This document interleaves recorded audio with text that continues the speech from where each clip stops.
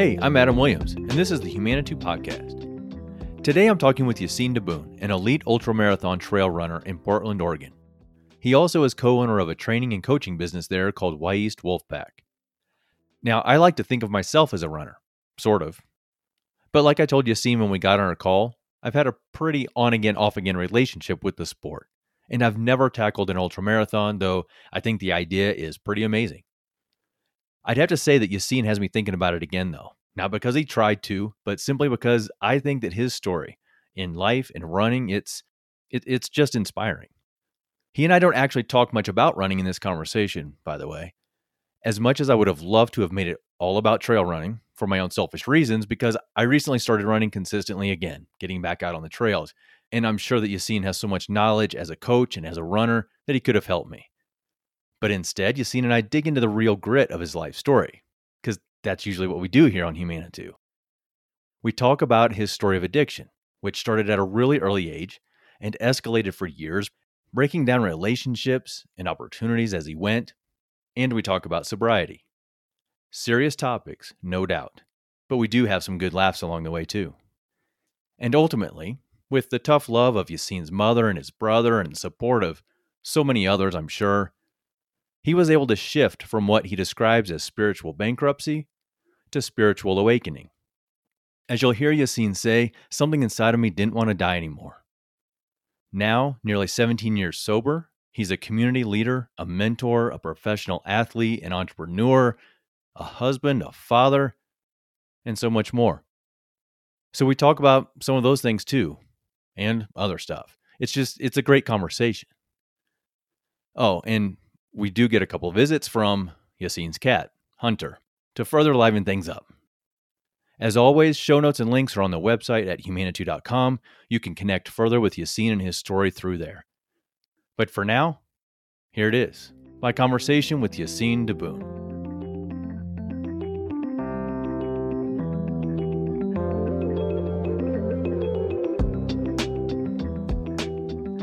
Yassine, welcome to Humanitou. Thanks for having me, Adam. It's good to be here. I'm going to go ahead and give what I see real quick. A thriving, successful athlete, ultra runner, business owner, coach. You're a community leader, a husband, a dad. A lot of positive, successful, thriving things. But I can really appreciate, too, that I know that there's more of a story to this. You have, run, literally, and come figuratively along a rocky road. And I can really appreciate that you share that, you share it vulnerably, and I identify with a number of aspects of that. So if it's good with you, I want us to go back into your early years and just cut right to it, where you, pretty young, started with some things that, alcohol, and it would lead to addictions and things. And I'd have to say that I started young as well, maybe not quite as young as you. So I feel this, I identify with it. Do you mind taking us there and let's just enter your story right there. What was going on when you were a kid? Why, how did you come into alcohol so young? Absolutely. Well, like I said, thanks for having me. I love what you're doing with your show. And, even just hearing you introduce me and all the things that I do these days is really, I have to sometimes pinch myself to realize like this is my life today. I really can't believe where I'm at today, and I'm very grateful and thankful for everything in my life. But yes, it really involved some major shifts in my life and a lot of hard work to get where I'm at. And I had kind of, like you mentioned, more of a tumultuous start to this journey. And I guess I can just go back to my childhood. I grew up in northwestern Pennsylvania in a city by the lake called Erie, Pennsylvania.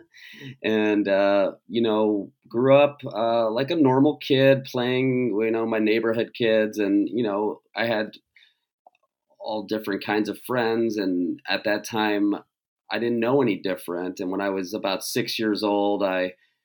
or 6 years old, my family was, my mom and dad were going through their struggles. And I saw what alcohol, substance abuse did as from a kid looking at their parent, which was my dad, and there was a lot of trauma and a lot of confusion, and eventually my parents divorced, and I was just with my mother and my brother and sister, and we were kind of poor as a single mom. She was trying to do her best with us, and she was also finishing her college degree. And when she did finally finish, she had the option to move to a rural area to become a teacher for a loan forgiveness program. So she thought, oh, well, maybe I'll make a better life for my kids. I have a job out here and I won't have to pay back my loans. So she packed this. I still remember I was playing,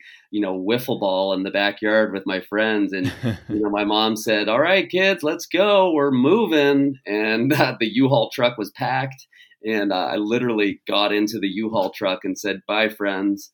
And we moved 2 hours away to the Allegheny National Forest, rural Pennsylvania. So I went to, so it was a step up in some ways, but I went from a more diverse city life to almost going back in time a little bit to rural Pennsylvania where there was no diversity. And so that was a major culture shift for me, culture shock, if you will. And that was when I was going into sixth grade. And so that was, I think, many of your listeners can probably agree that's a tough time for anybody. I know, regardless of the other things going on in life, it's just a transitional time. You're approaching puberty and you're changing as a human, and it's just kind of an awkward time. So I went to this new school where nobody had brown skin, and that was the first time I ever experienced racism overtly. Okay. And called names, and it was just very foreign to me. And I guess to fast forward a little, that's where I started kind of acting out, and I started doing things to be accepted. And some of those things involved nicotine, so cigarettes, and a lot of people chewed tobacco and snuff back there. And so I started dabbling in that in sixth grade, which is crazy to me because that's super young.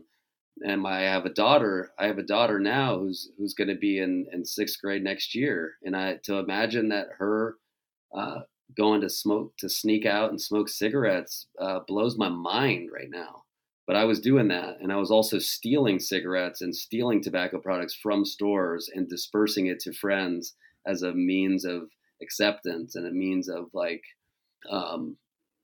approval and getting in with popular kids, and it worked. And I also was very involved athletically, and that was another way I was able to integrate to this new community. I played all sports, team sports, basketball, baseball, soccer, and that was another way that really provided this sense of community. But again, there was still something missing in my life. There was this void that I was always kind of like searching to kind of quiet the numbness. I try to numb the pain, I guess if you will. You hear that a lot in addiction. And it wasn't long until I started experimenting with alcohol. I think I was about 12 years old when I took my first drink, and I instantly knew that I liked this, like the way that this made me feel. It made me feel different. And I still remember like drinking that first beer. It was like a can of Busch beer. And, kind of gross now if you think about it. But, for me, that tasted like, like a microbrew IPA. And, and I just went to town, and I always say, from the get-go, I drank abnormally. I drank to the point where I would puke. I would, pass out. And I eventually would start to figure out how to control my drinking a little bit and have a great time with it. As I got into like 10th grade, 11th grade, I figured out, okay, I can just get really good and drunk and not completely, pass out and get alcohol poisoning, which I've had. So as I started getting into more trouble in high school, now I'm bigger and stronger, and my mom was having a hard time really controlling me. And I would be going out on school nights, and she wouldn't know where I was at. She's calling all around town looking for me, and I'm passed out somewhere at a bonfire party out in the woods or in somebody's car or at somebody's house. And my mother's frantically wondering where her son is at, and I have school the next day. So eventually, I just became too hard to control. And my father was living in Orlando, Florida. So she just said, I can't do this anymore. You're moving to live with your dad. So in the middle of 10th grade, which is another tough time, I uprooted, moved to Orlando, Florida, where to live with my dad, who had, kind of his own set of issues and who I had not seen in years.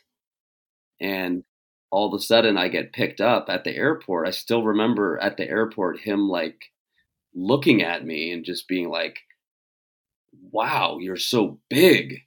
You're so tall. Like, yeah, well, that's what happens when, you know, you don't see somebody for years. And, I had a growth spurt. I hit puberty. I'm bigger, stronger, I'm not the little kid in your mind that you think that I am. Right.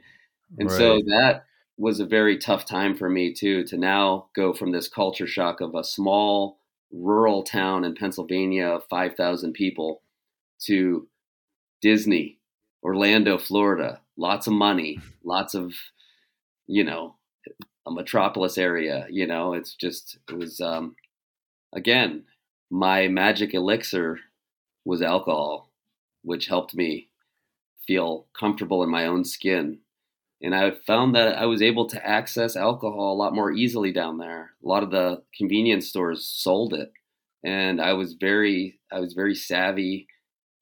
For instance, just to give you a little anecdotal thing, I would go into a Circle K, it was like a convenience store, and I would ask to use the restroom, and I would walk in the back where the coolers were, and I would just walk right into the cooler and grab a 40 or something and like shove it down my pants and walk out the store and go drink it by myself. And then I would figure out how to do that over and over again. And I would drink by myself to the point of where I was like passing out. And that's not normal. Like that wasn't a social thing at first. But then as I became more popular in school, and again, I think that was the popularity came with my athletic prowess.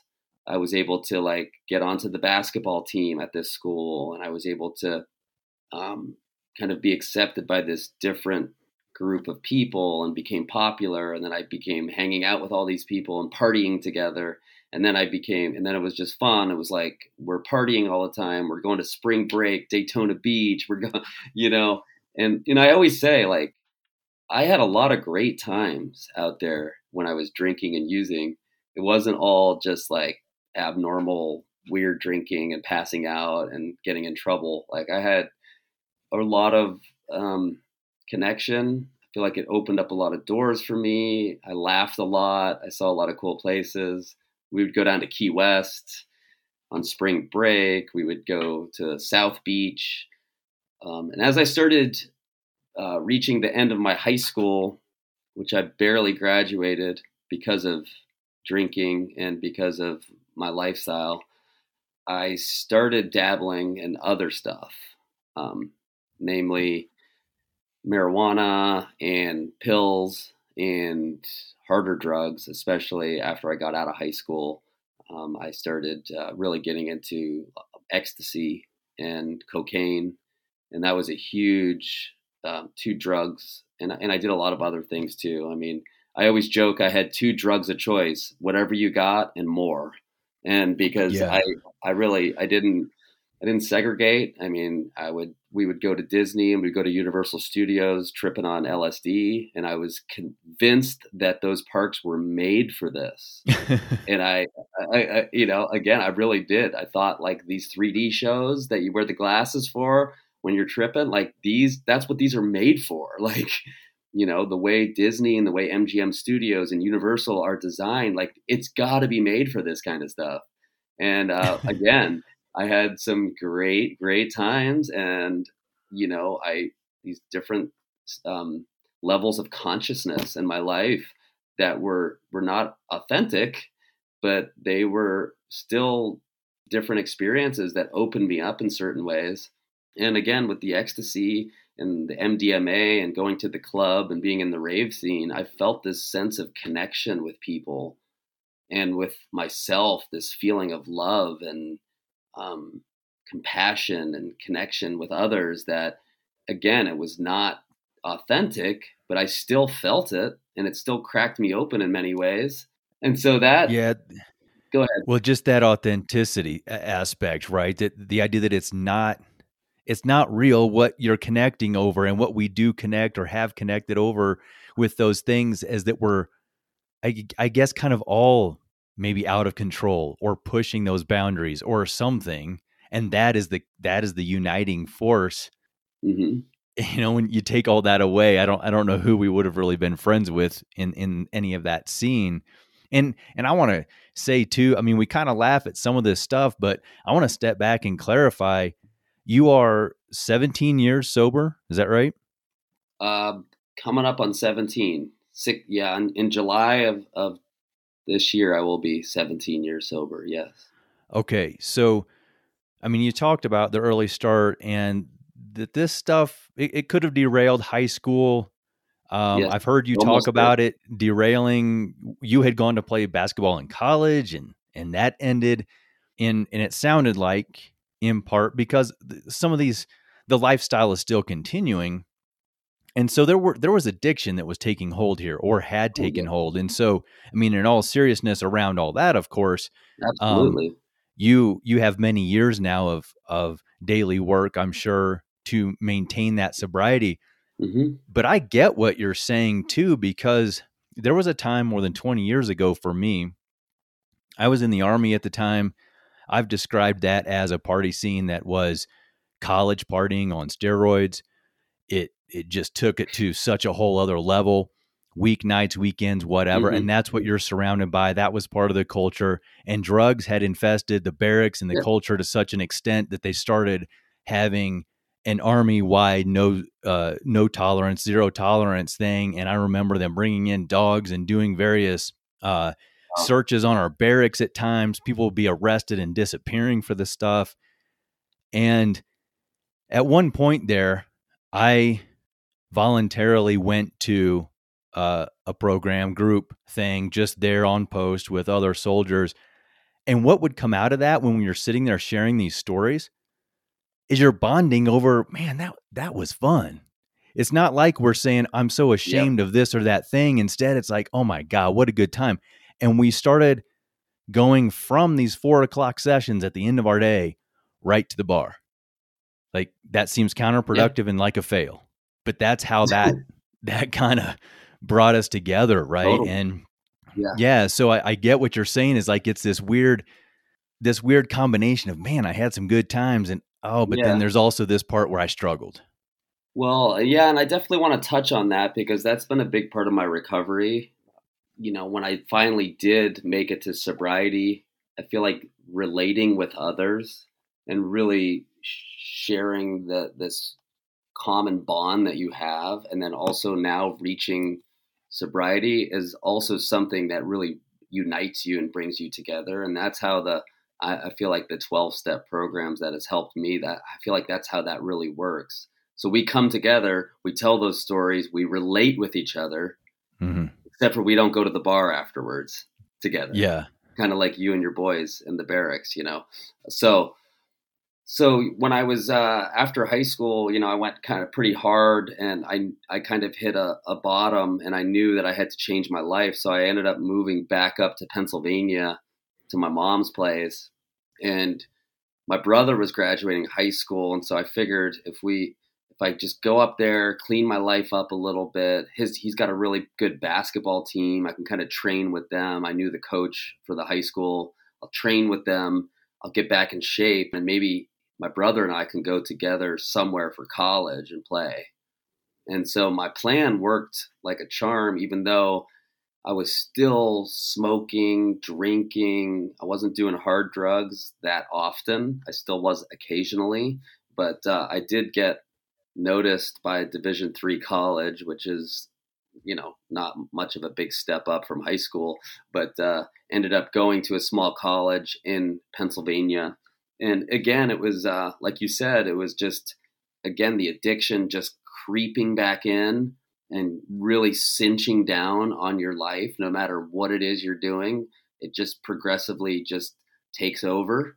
And once I was living in these dorms in um, Pennsylvania and on the basketball team, the alcohol just took control of everything. I was getting very bad grades. My performance was deteriorating on the court, and I eventually built up all this resentment, which is usually the number one offender and people that struggle with addiction is they have resentment towards people, places, and institutions, and that's why they drink. And so I had this deep seated resentment towards, this small town in Pennsylvania. This is exactly like the town I lived in before. These ass backwards people, racist. I don't want to live here. This school, the list goes on and on. Why everything around me is messed up. And, if I could just get my surroundings around me right, then I would have a better life and I would have I would be more in control. So my brother had left the school after the first semester because he frankly was not impressed by the school and the people that went there, but also he was not impressed by his brother, who was a raging alcoholic. Wow. Who was Okay. embarrassing him a lot. And, it was a hard person to live with. I mean, I've been a hard person to live with my whole life that he experienced. And now we're roommates together. And so, anyway, he moved out to Golden, Colorado. And this was in 1990. I'm sorry, this was in the year 2000. Okay. And we had kind of talked on the phone, and I mean, we're brothers. We're we love each other. We're good friends, of course, and even though we've had a bit of a tumultuous past together with my drinking and things like that, but he's like, dude, it's awesome out here in Colorado. You'd love it. It's like people are so much more laid back and like more like down to earth. And he's like, I was running down the street one day to like catch the bus, and like a cop like pulled over and was like, what are you running for so fast? And he's like, I'm going for the bus. And like the cop said, come on, jump in, I'll give you a ride. And he goes, so basically he sold me on Colorado over the phone. I had never even been there before. I've only seen like photos of it. So my plan was like, that sounds good. I'm going to save up my money and move to Colorado. And I drove all the way there from Pennsylvania, and I got just across the border from Nebraska down into Sterling, Colorado. And again, I was drinking and using the whole way out with a friend of mine. And I was having some mechanical problems in my van. And we decided to push it to try to get to a concert at, in Red Rocks or something. And, that was my priority. It was not like, Right. My priority was just party. Where's the next party? And so we had some people that were going to Red Rocks for a party, even though I was having mechanical problems. Like, let's just push it. Anyway, ended up starting a fire on my van, which caught to field, Oh, and wow. and a lot of my stuff in the van burnt up. My van burnt up, and I set like a quarter mile of field on fire. And so again, this is just another traumatic event in my life that I experienced. Now I've got nothing. I mean, I'm alive, thankfully. I don't have any burns on me, but I just burnt my van up, and this was how I entered Colorado. And so, just to really, in a nutshell, categorize my experience in Colorado was party, party, party, drink, get fired from jobs, get another job. The cocaine use got really bad. It was mostly got to the point where it was alcohol and cocaine, and it was not fun anymore. So those fun times that I had in the past where I felt like connected with people and I felt like I was having a great time, those times were kind of over. Now I was just like a disgusting, addicted person that was had to use and drink every day. And it took me 4 years of living in Colorado, of a lot of that one step forward, two steps back kind of deal, with lots of pain and suffering and minimal fun times. To, also had, a friend in there. She and I had been kind of together, and she passed away, and so that was another traumatic thing where it was just like, more drinking, more numb the pain, more, you know what I mean. And finally, I was out visiting on the East Coast in 2004, after I had been in Colorado for 4 years, and I was around my family, and they basically had an intervention on me, and I didn't really know at that time what an intervention was. Of course, the show Intervention came out later on like A&E, but essentially that's what my family did to me when I was visiting, and they did an intervention on me because they knew how bad I was with my drinking and using. And I wasn't denying it. I was just like, I mean, that was kind of my thing. My whole drinking and using career was like, yeah, like I know I am. Who cares? Like, my motto was, I'm here for a good time, not a long time. And I would kind of just be like, it's my life. I'll do what I want with my life. You worry about your life. And, but I kind of knew that something eventually was going to have to change. Like, I could just tell intuitively that my end of the rope was nearing. And so I agreed that I would move back to, my brother and family were living in kind of Pennsylvania, upstate New York area. And I agreed to move back there to try to change my life. And so I did that in April of 2004. I moved back to a place called Ithaca, New York. And that's where I was like, all right, I'm going to try to like control my drinking. I didn't realize abstinence for me is the only option. I thought like, well, I can just get it under control and I can like drink on the weekends, right? With people, socially and stuff. And I just realized like for somebody like me, that's not an option.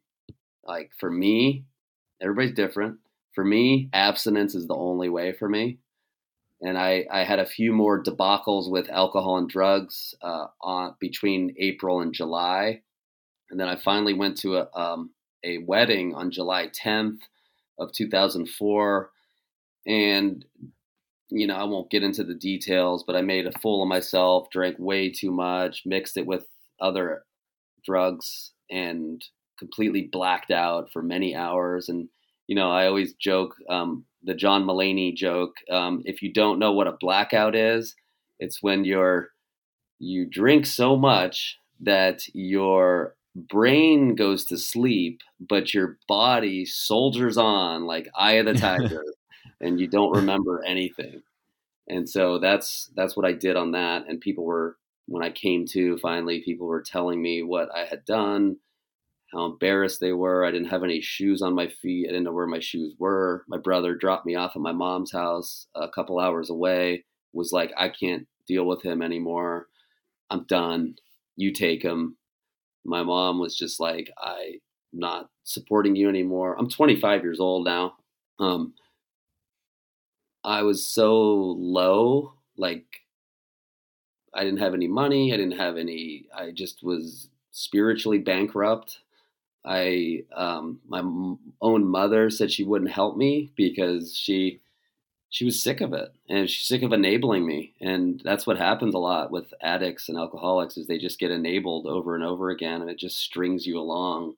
And so she was wise enough to know that like, I'm not helping you anymore until you get professional help. That was the ultimatum. So that's what really was the impetus for me to go to a treatment center. It was one of the toughest things I ever had to do. But before that, my aunt Kathy, she had some experience with Narcotics Anonymous and Alcoholics Anonymous, and so she was like, "You need a meeting."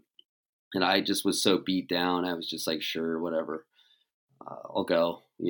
Fine. And I went. That was when I went to my first meeting. Was a day or two after that wedding, and that's honestly when it started for me. I started to see people that were young, that were all different walks of life, that were wanted to be there, or even if they didn't want to be there, they were there to attempt to improve their life. And I was blown away.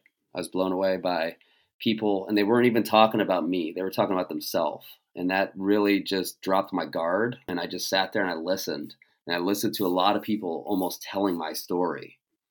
And that was the first time I really related with people like on that level. Like, oh my God, like I almost felt like I could just take a deep breath now. Like that's how I did that. I felt like that, and that was the first time I really related, like you were talking about earlier, how you related with each other, like in the barracks, right? With those guys, and you tell stories, and like that's what started my journey in recovery, was going to that first meeting. And thankfully that first meeting was such a strong meeting, and I almost felt like every person was talking to me. Maybe they could sense that I really needed it and that I was really struggling.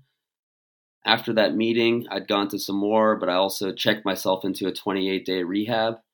And that's when I started learning about addiction. I started learning about rewiring my brain, changing the people, places, and things the way that I think about things, about the resentments that I had towards people, places, and institutions.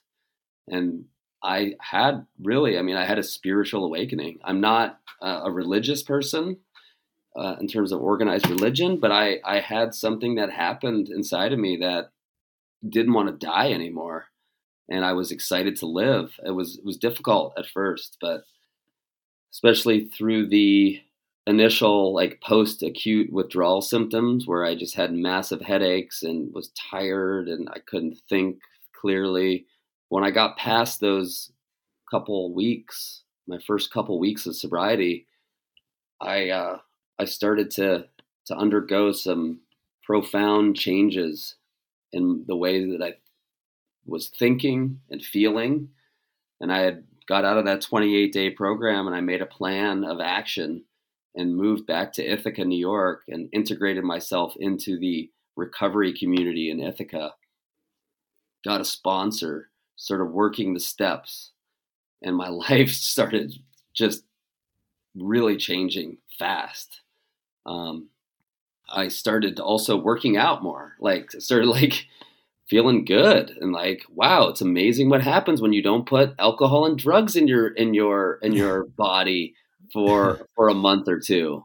Like, holy crap, I'm feeling good. And I started working out, and I was still smoking cigarettes a lot, like a pack a day, but I was lifting weights. I was feeling good about how I felt and how my body looked. I was getting some muscle back on me. And I was just like, I got to quit smoking cigarettes, though. I really do got to quit smoking, because I know it's, first of all, it was 2004, and maybe, late 2004. And I'm like, they're getting expensive. And I'm waking up in the middle of the night, coughing up like black stuff and blood, and I'd light up a cigarette right after. So I ended up quitting smoking on my 6-month anniversary from alcohol and drugs. And I figured every 6 months I would have an anniversary from something. So cigarettes was the first thing that got me going back in rural Pennsylvania when I was in 6th grade. And it was the last thing I quit. Nicotine is a hell of a drug. It's got a tight grip on so many people still to this day. And it was, in some ways, it was more difficult to quit that than the other stuff, but I did it in a similar way. I had a plan, I had a program, I had some things to substitute, and that's kind of what got me into like cardio-based endurance activities, because I knew if I substituted something cardio, maybe I would get my lungs not wanting to inhale the smoke. And so that's when I started running and I started working out. And there was a guy in the meeting. He's like, he was a triathlete, and he said, "You should do the YMCA triathlon." And I was intrigued. Another guy from the program lent me his bicycle, and I started training for that triathlon, swimming, biking, running. Gave me this framework and structure to focus on, because I feel like people like me, maybe you're out there listening and you're somebody that is, relating with what you're hearing right now.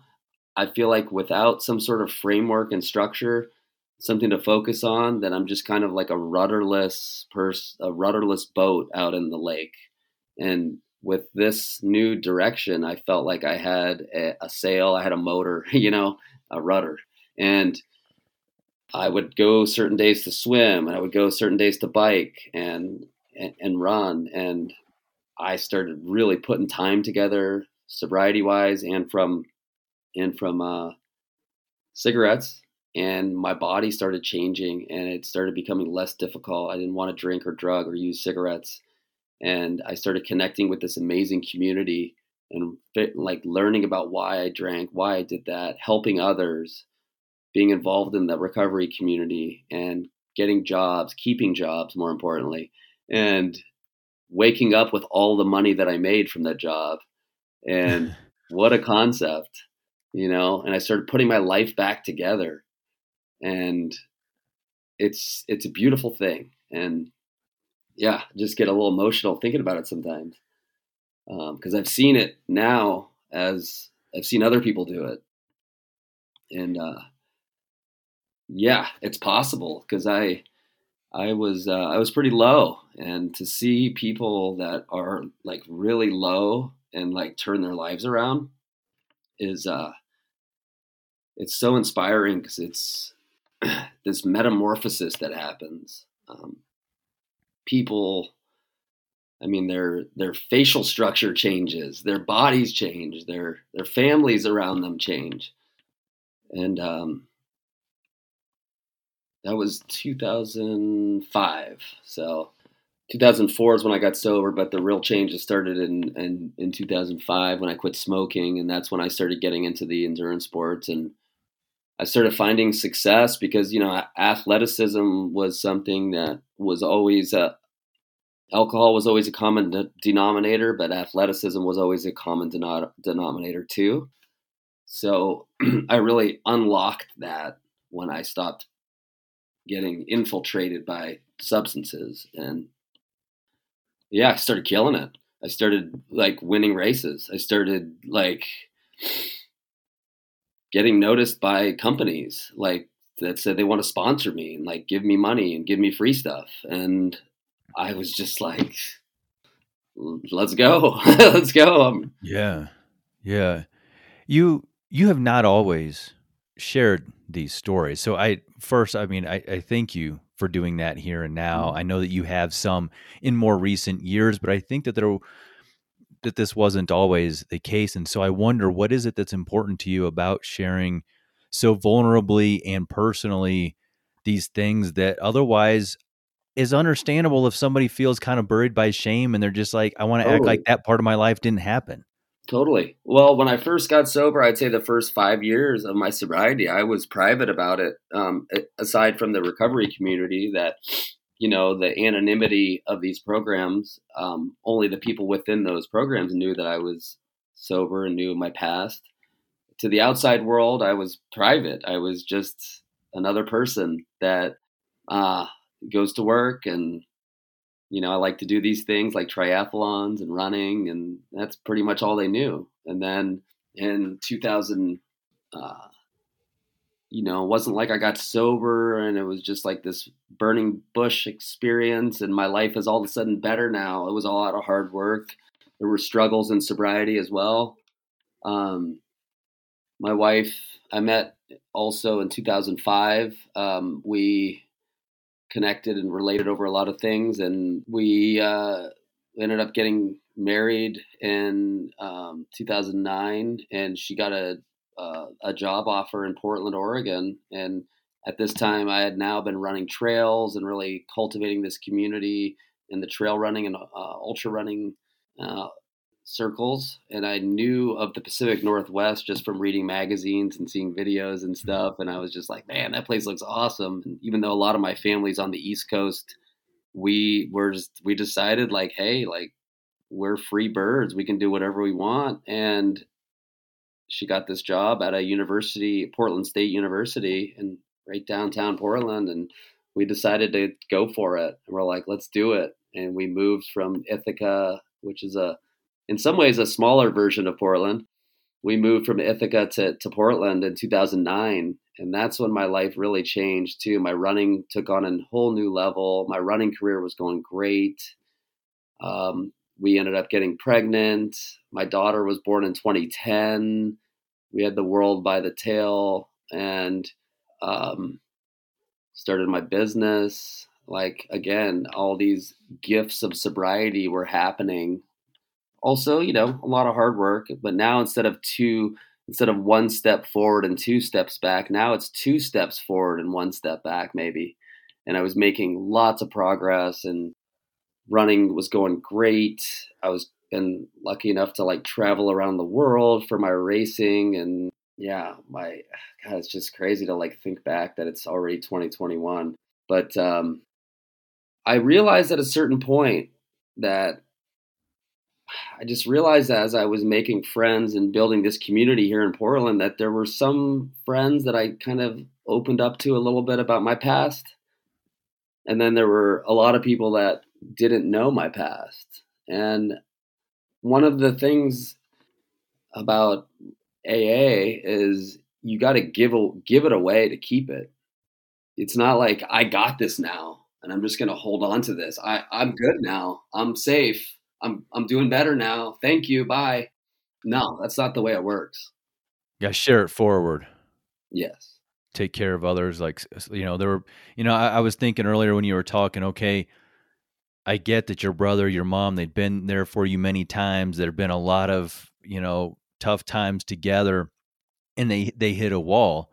Yeah. And then at some point, there's somebody who lends you this bike for your first triathlon, and there are different people and people in AA and who are stepping up and being there for you. And I wonder, I never want to put anything on somebody else in their story, so I'll put this out, and then you, of course, clarify or take it, where you do. But just this idea, I can imagine with all the years of pain that Shirley had built up, and part of that, I think, is when we feel like we're failing our loved ones, we feel like we're failing everyone around us at times, including ourselves. And so it's kind of like you get lower and lower to that place we call rock bottom. But then you turn it around and you start feeling yourself moving up from that. You start feeling people showing you love and friendship and care and support and encouragement. I think at some point you did. Trust. It sounds like you have mended and improved those relationships again with your family, I think, right? Absolutely. Just what did that feel like overall about yourself even and your worth in the world, to go from that place where you felt so desperate and low to realize, no, you know what? Even now people love me. They will come with me if I just take the steps forward. Huge. Absolutely huge. It was, I mean, one of the worst things is, having your family not trust you and be wondering. It took a while. I mean, I broke a lot. I broke a lot of bridges. I caused a lot of mistrust for valid reasons. I mean, I stole from friends and family, and I helped them look for it. That's the kind of person I was, and it took a long time for that trust to be built up. But I think for them seeing, people were sick of hearing me talk about this and talk about that and give them the used car salesman speech about how I was going to do this and do that.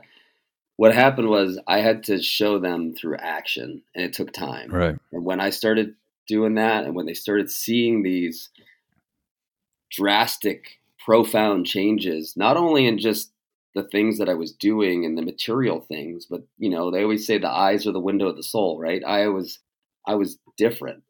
I was a different person. I had changed. I had awakened in many ways, and was huge to me. It still is everything to me to have that relationship with them, to be involved in their lives and not be, so reckless and hopeless, and to have them trust me to, it worked wonders for my self-esteem, for my self-worth, like you said. And that's what I love seeing in others. And, but I knew, like you said, just going back to, like, I can't just like keep this now and be like, okay, I'm better now and I'm doing great things. Like, I knew that I need to give this away and help people. And at one point in Portland, I just realized, like, after living here for a few years, I'm like, I don't remember who I told that I was sober and who I didn't. And I'm just thinking, like, at one point, why am I being so secretive of this? Like, this is who I am. This is a common thread in many people's lives. This is, I mean, even you and I just talking, we realize, when you start sharing things, you just realize how much you have in common, right? And the more I was open about it to people and honest about my past, the more they opened up to me and shared things about, maybe it was different, slightly different details, but it was just that vulnerability. And you just realize everybody is struggling with stuff, on different levels. And so I just decided that I wanted to be an open book. And, like, you know what? I don't care if it lives on the internet forever. And I don't care if people judge me. They're going to judge you anyway. And so I just was said, I'm just going to be a fishbowl. This is who I am. This is where I was at. This is what happened. And this is where I'm at now. And this is where I want to go, and where I want to go is I want to continue to help people in recovery, which I'm doing through my business and through Run TRG, which is the recovery gym, through the Alano Club of Portland, and through my business, Y East Wolfpack. We help kids, and we, try to get people moving and outdoors and have healthy outlets to struggles or to oppression or to wherever it might be, rather than substances. And, I lead a track workout every Tuesday night for folks in or seeking recovery from substance addiction. And I lead a happy hour trail run every Friday evening at 6 p.m. in Portland's Forest Park. And it's just a great way to connect with like-minded folks who are trying to do good stuff rather than drink and drug. And that, for me, feels very good to continue to help people that are struggling with substance addiction. And again, like I said, it helps me stay sober. Right. Because I'm not cured. It's just one day at a time. I have a daily reprieve, contingent on my spiritual condition. So I'm not cured. I'm just an arm's length away from a drink, even though I've got nearly 17 years sober. I hear about people all the time that have long-term sobriety that end up going back out. And guess what? It's a progressive disease. So it just picks up where it's left off.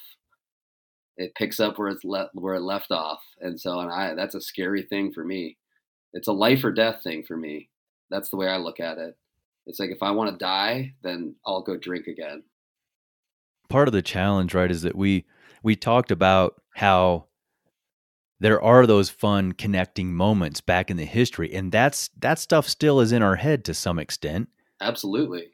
So this idea of going and picking up another drink or something, some other substance, that's part of what the lure is like, but maybe I get that again, and you have to fight. It's not like you're just totally, this is something that's horrible and I hate it. If that were the case, we wouldn't feel the draw to it. So it's there's actually a term for that in recovery, which is called romanticizing. So you romanticize on the great times that you had, the connection, the fun times, the feel. You forget about the trauma, the felonies that you created, that you didn't get caught for, that you committed, the people that you hurt and made cry, the damage, the reckless damage. You forget about all that stuff. You only romanticize about the good times. So there's a thing in recovery, they tell you to think it all the way through. It's like, think about you having fun on the deck with your friends after a run and drinking. Think it all the way through. And I can literally think it, what would happen. I literally vividly will think like, okay, I will get a good buzz. Everybody would leave. I want to keep it going. Uh-huh. I go downtown. Next thing you know, I'm in Vegas, or you know what I mean? Like, you can, I'm getting kicked out of my house. I'm like getting DUI, Yeah, it can lead to a lot of yeah, things. Like absolutely. the DUI kind of thing, or like you mentioned, I mean, it really does lead to some damaging things that are beyond emotional. It's criminal. It's Sure. various things that can, yeah. Exactly. Well, And and so, emotionally too, I mean, emotionally too, like, I think, and I know people have, who've relapsed, and, they say, it's really one of the worst things is having a belly full of booze and a head full of AA. Because it's just like, you're just like, damn it, like, now I gotta start over, or I just, mhm. it's, your mind is just churning, and it's just like, I'm good. I'm good for today. You were talking about some of the community leadership pieces of the ways that you are involved in the community now, recovery, and as well as through running, and how those overlap, teaching kids, being there on the Friday night runs for others. And I want to step back a second to what really has brought you to that place in the ways that you're stepping forward as this community leader now. It comes through running. Mhm. And you're an ultra runner, a trail runner, competitive, highly competitive and successful runner and athlete. So I want to address this idea that some people, I think, and I understand where it comes from, but there is scrutiny of someone who goes from addiction in one form and then ends up managing to come to a place of, say, AA and recovery, and then it looks like they're going to addiction in another place. But I've heard you say that for you, running is not that. That there's a different connection for you with the running. Yes, it's ultra. Yes, it's deep, but that you're not just swapping out one addiction for another. Yeah, I think that's the simple, like, let's throw it in a box, kind of generalization and stereotype. And, there are definitely a lot of people that are in, endurance sports that have a similar past as me. And I think, I mean, to a certain extent, I am addicted to running, but this addiction is not causing harm in my life and others around me. It's not that simple. This is also many things. Okay, this is also exercise. This is mental health therapy for me. This is a spiritual practice for me. It's not just me about how fast I can run or how competitive I can be in a race. Like, I go out to the forest every day as a refuge, as a sanctuary, Hmm. as a meditative quality, as a connection with nature, with other people. And I've built a business and a community around this. So to just simply say, "Oh, you just swapped out one addiction to the next," is unfair, I think, especially with the way I was addicted to alcohol and the way I was, recklessly and hopelessly just rampaging through life. This is so much more multifaceted and so much more rich and full and authentic. Like we said before, the authenticity, right?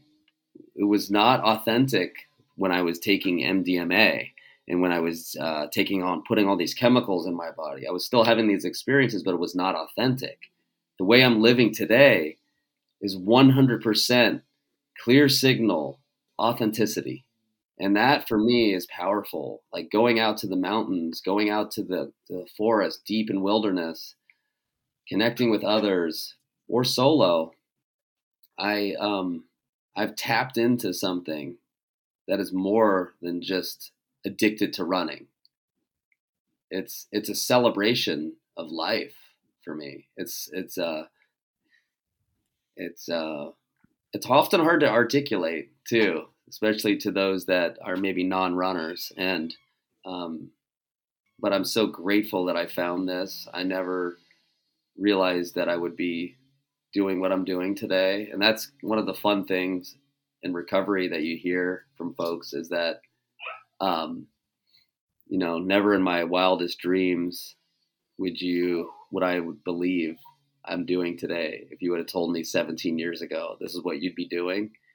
It's just Yeah. so. Yeah.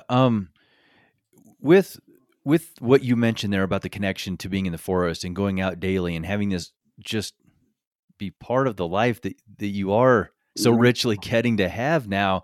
I love time out on trails myself, whether that's hiking or Yeah. running or just sitting and meditating, just being there. And so Right. that's something I want to talk with you about too, is this idea of forest as therapy, forest Yes. bathing as the translation of the Absolutely. Japanese term Shinrin Yoku. Yes. What is that to you? Like, Awesome. is it beyond the running for you? Oh, 100%. So it's funny that you mentioned that because I read in one of your bios or something that you love to go fly fishing, but it's not so much about hooking a fish on the line.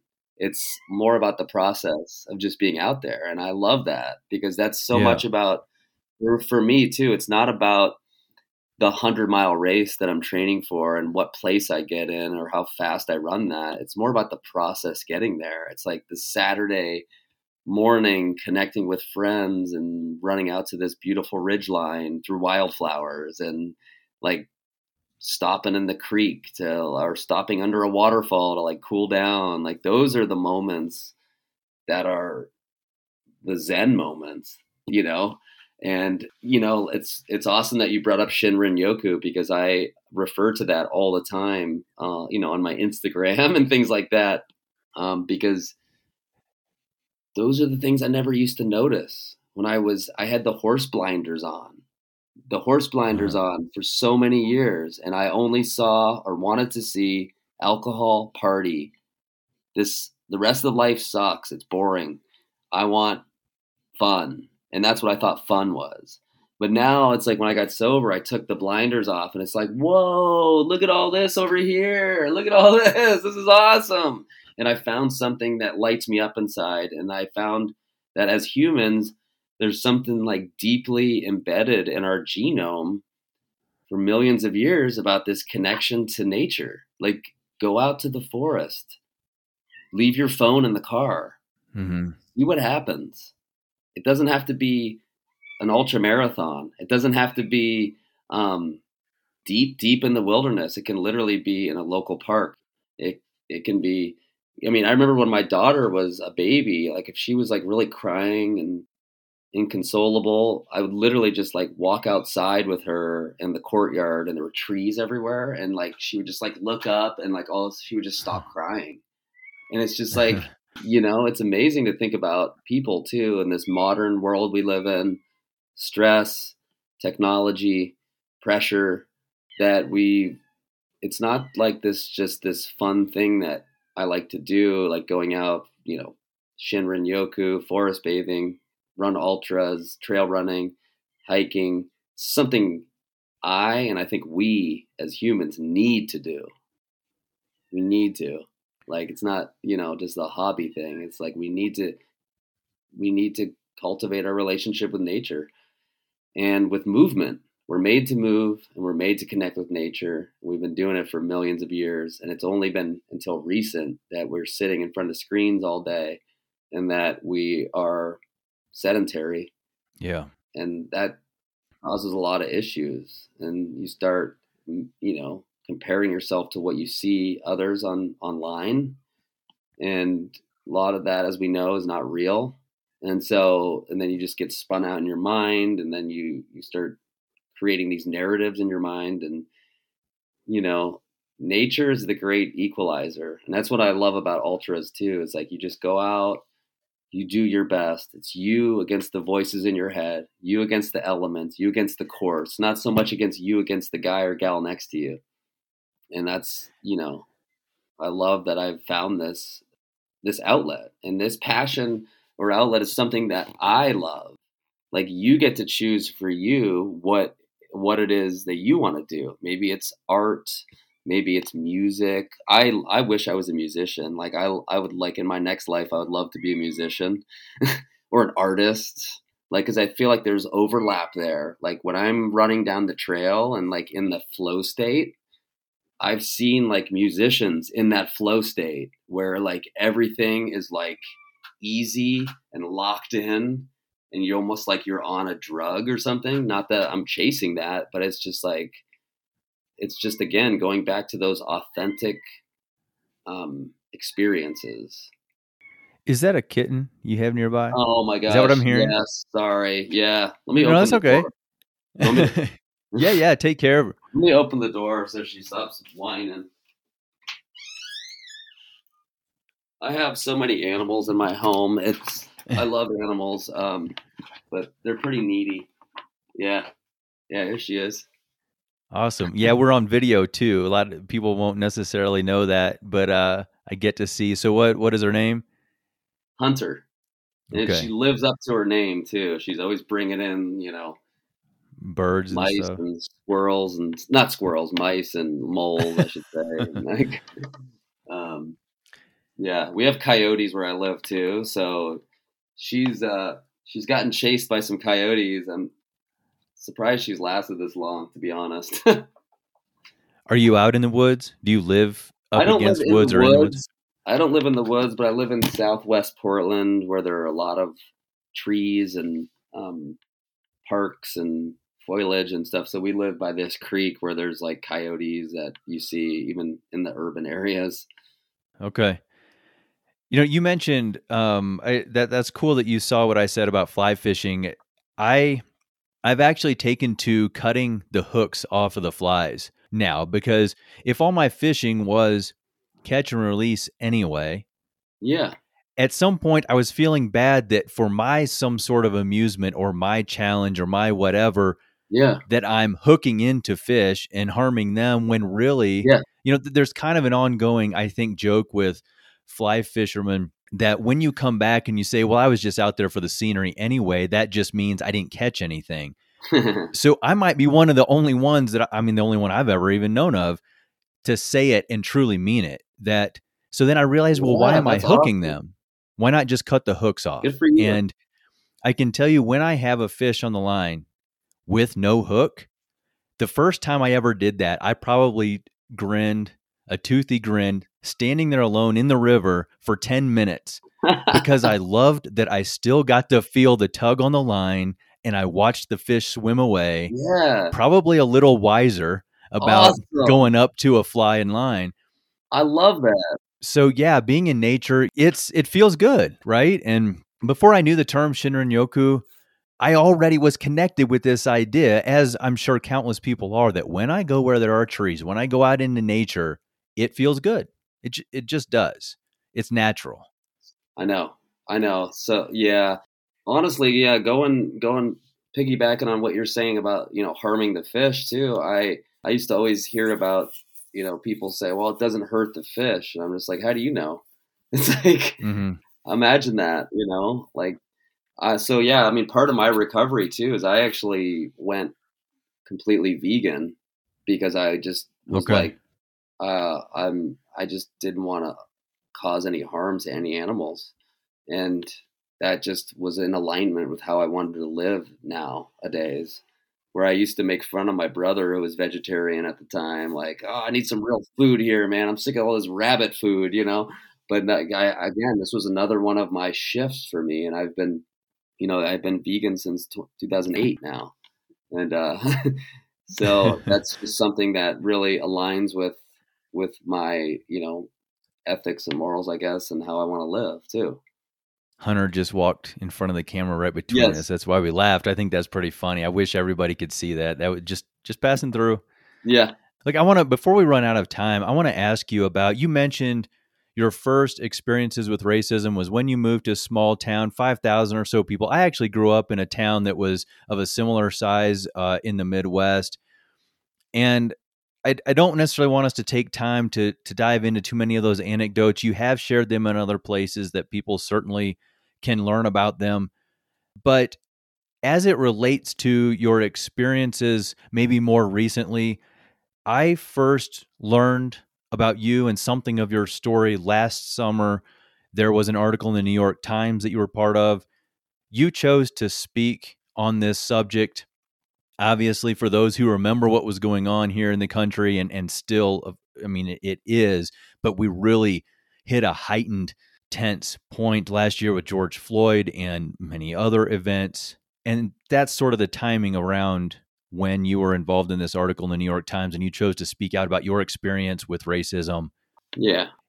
How did that article come about, and why did you choose to speak, I think, more openly or publicly than maybe you had before, if I have that right? Yeah. And certainly the New York Times is a massive platform for that. Totally. I just honestly realized, like, when all this stuff was coming to a head, that I don't know if I just like pushed it down or pushed it away or just kind of had blinders on, so to speak, towards it. But I just realized, like, as I look back on my life, how instrumental this has been in my life. Like, from the time I grew up in the city in Erie, having black friends and things like that, and then moving to rural Pennsylvania and experiencing those first moments of racism, to then correlate that with substance addiction and to see the correlations there, the causal relationships maybe to oppression or to racism.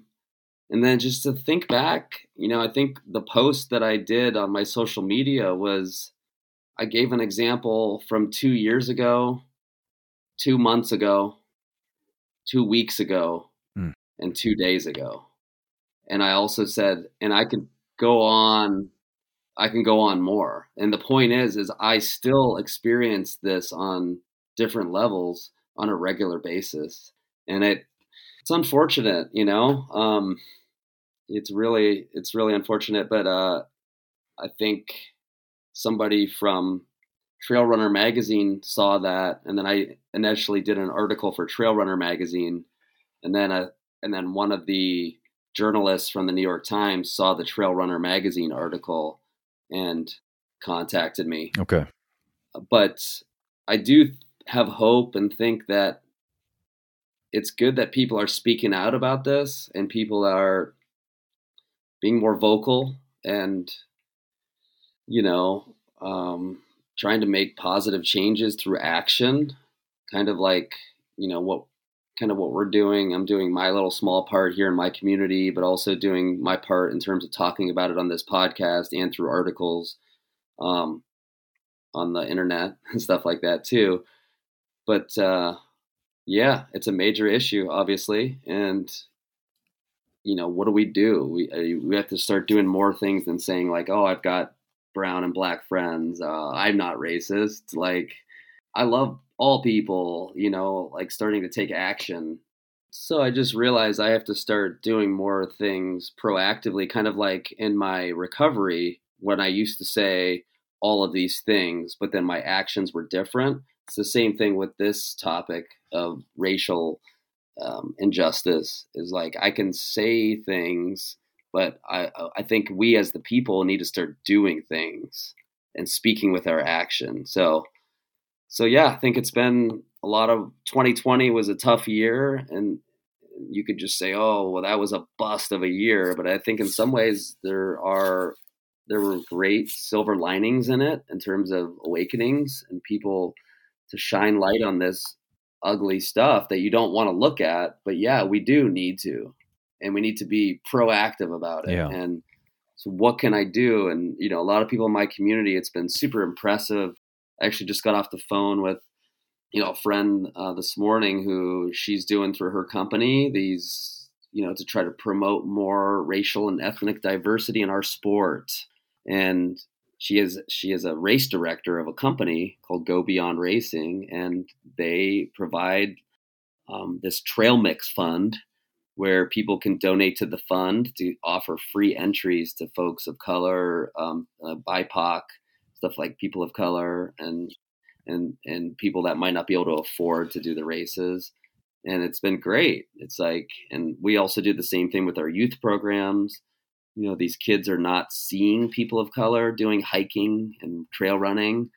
So I've been really instrumental in trying to get kids of color in our youth programs doing trail running and hiking. And I partner with Columbia Sportswear as a sponsored athlete and showing them on their platforms like people of color can go climb mountains and go mountaineering and can go trail running. And, so I feel like there's a shift happening for sure.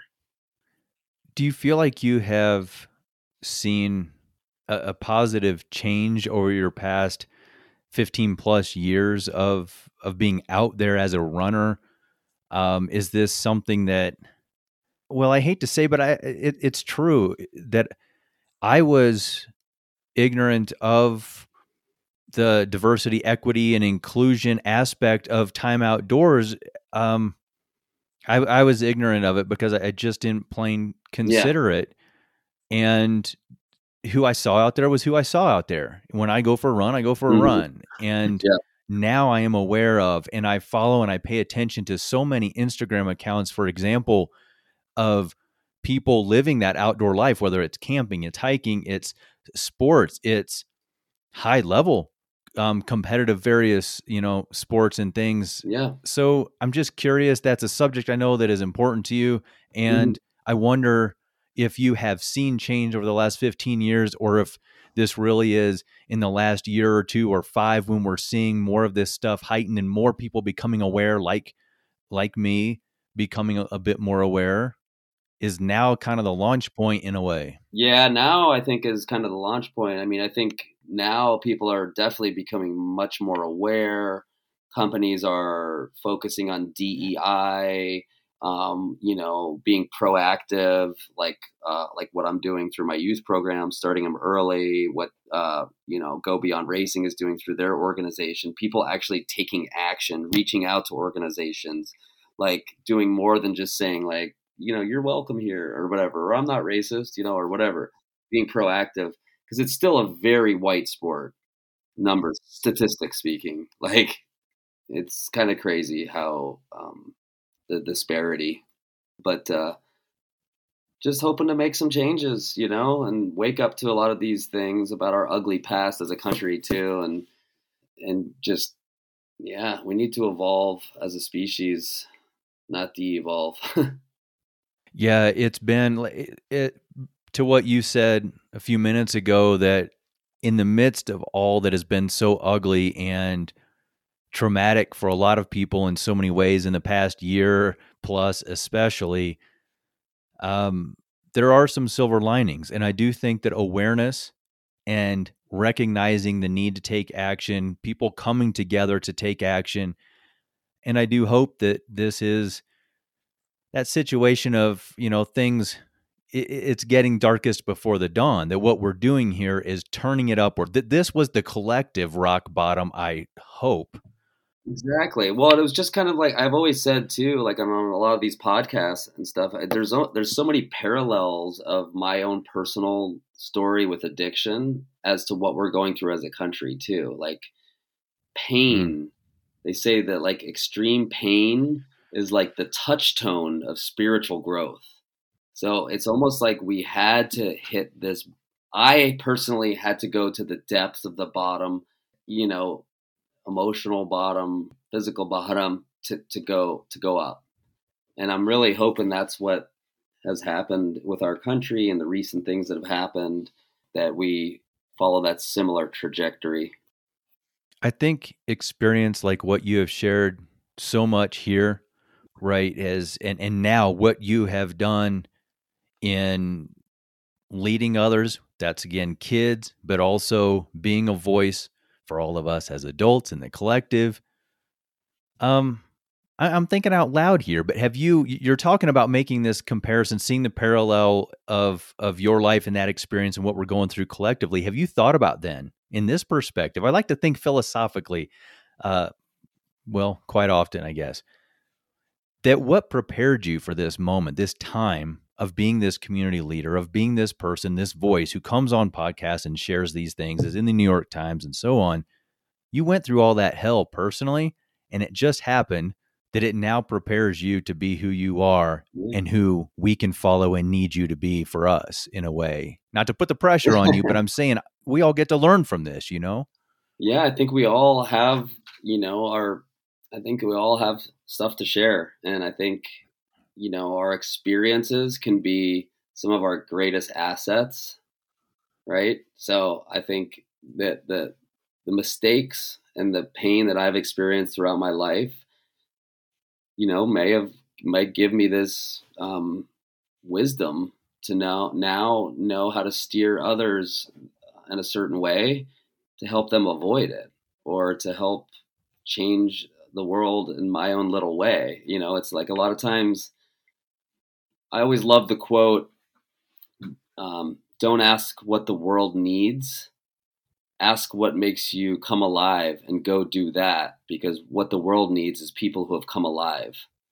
And and I love that because it's like I'm not trying to change the world, so to speak, and like go after all these things. I've found something that makes me come alive as a person, as a human.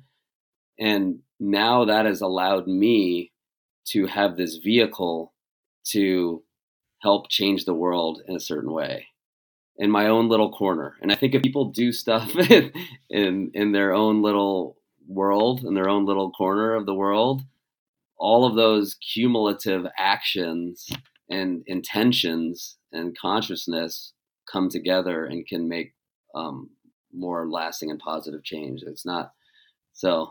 That's kind of the way I look at it philosophically too. The word authenticity has come up a couple of times. And I would say when it comes to leadership, when it comes to someone's story who I listen to and can do so with full respect, there's an authenticity to someone's story when they have recognized and taken responsibility for having been down in the grit and come back and shown that resilience, right? There's a humility about it is what it comes down to. They've lived things and what they share comes from that humble place. And to me, that there's maybe no more genuine place of leadership for someone to come from. So I appreciate everything you've shared here, Yassine, and been so honest and vulnerable with it, but it is hugely helpful, I think, for a lot of people. Right on, Adam. I really appreciate the kind words and for you having me on. Yeah, I oftentimes just get a little emotional because I when I start like digging up a lot of these things from the past, you forget sometimes about you. We get caught up in our busy lives and family and all your responsibilities and what's in front of you and and you forget like, wow, what a journey it has been. And for those of you that are listening out there and maybe you've done, or maybe you're stuck in a rough spot now, and or maybe you have a friend or family in that spot too, but I would just it's just great to know that there are stories like me or others that I know too that have been in these low spots where you feel like it's too overwhelming and the walls are kind of caving in and you can't imagine not drinking or not, being able to get through these low points. And so when you do hear stories like this, and I've heard my share of stories from others too, and it gives you hope. And that's what we all need today is hope, whether it's politically with our country, whether it's in our own personal lives, with our relationships. It's definitely something we all need. And so I appreciate you having me on. And it's part of why I love ultra running too, is because I feel like it's another metaphor for life, because there are so many times where there's just, it's just too overwhelming. Like you're running 100-mile race through the mountains and, it's hailing and it's raining and cold. And like you're at mile like 42 and you've got 58 miles to go. And you just can't imagine how are you going to go on, but you feel like crap, and then you get through those low points and you start feeling better and you start breaking that race down into smaller, more digestible chunks, and that's where it becomes more manageable. And that's why they say one day at a time. I don't need to worry about whatever is going on next month or next year. Just worry about today, not drinking, not drugging, doing the right thing. And it's much more manageable to think about just today. Yeah. Just get to that next aid station. Don't think about mile 74. Think about the next aid station. And so I feel like there's a certain zen in that as well, about mindfulness and, being present. Absolutely. Thanks again, Yassine. Thank you. Thanks for having me as a guest. It's an honor.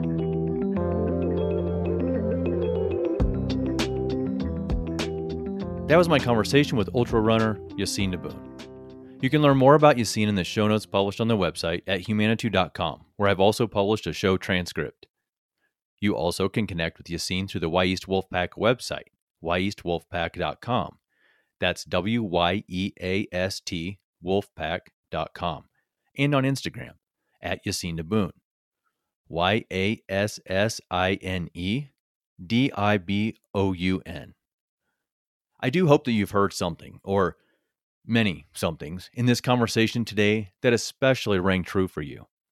If so, I would love it if you take a moment to rate and review the Humanitude podcast on your podcast player, if it's one that has that functionality. And I also always appreciate when listeners spread the word on their social media pages and by word of mouth with their family, friends, and everyone else. If you have comments for me, you can email me at adam@humanitude.com. And together we can shape a more compassionate, caring, and creative world. That's the point of this. I'm Adam Williams, creator and host of the Humanitude podcast. Thanks for being here.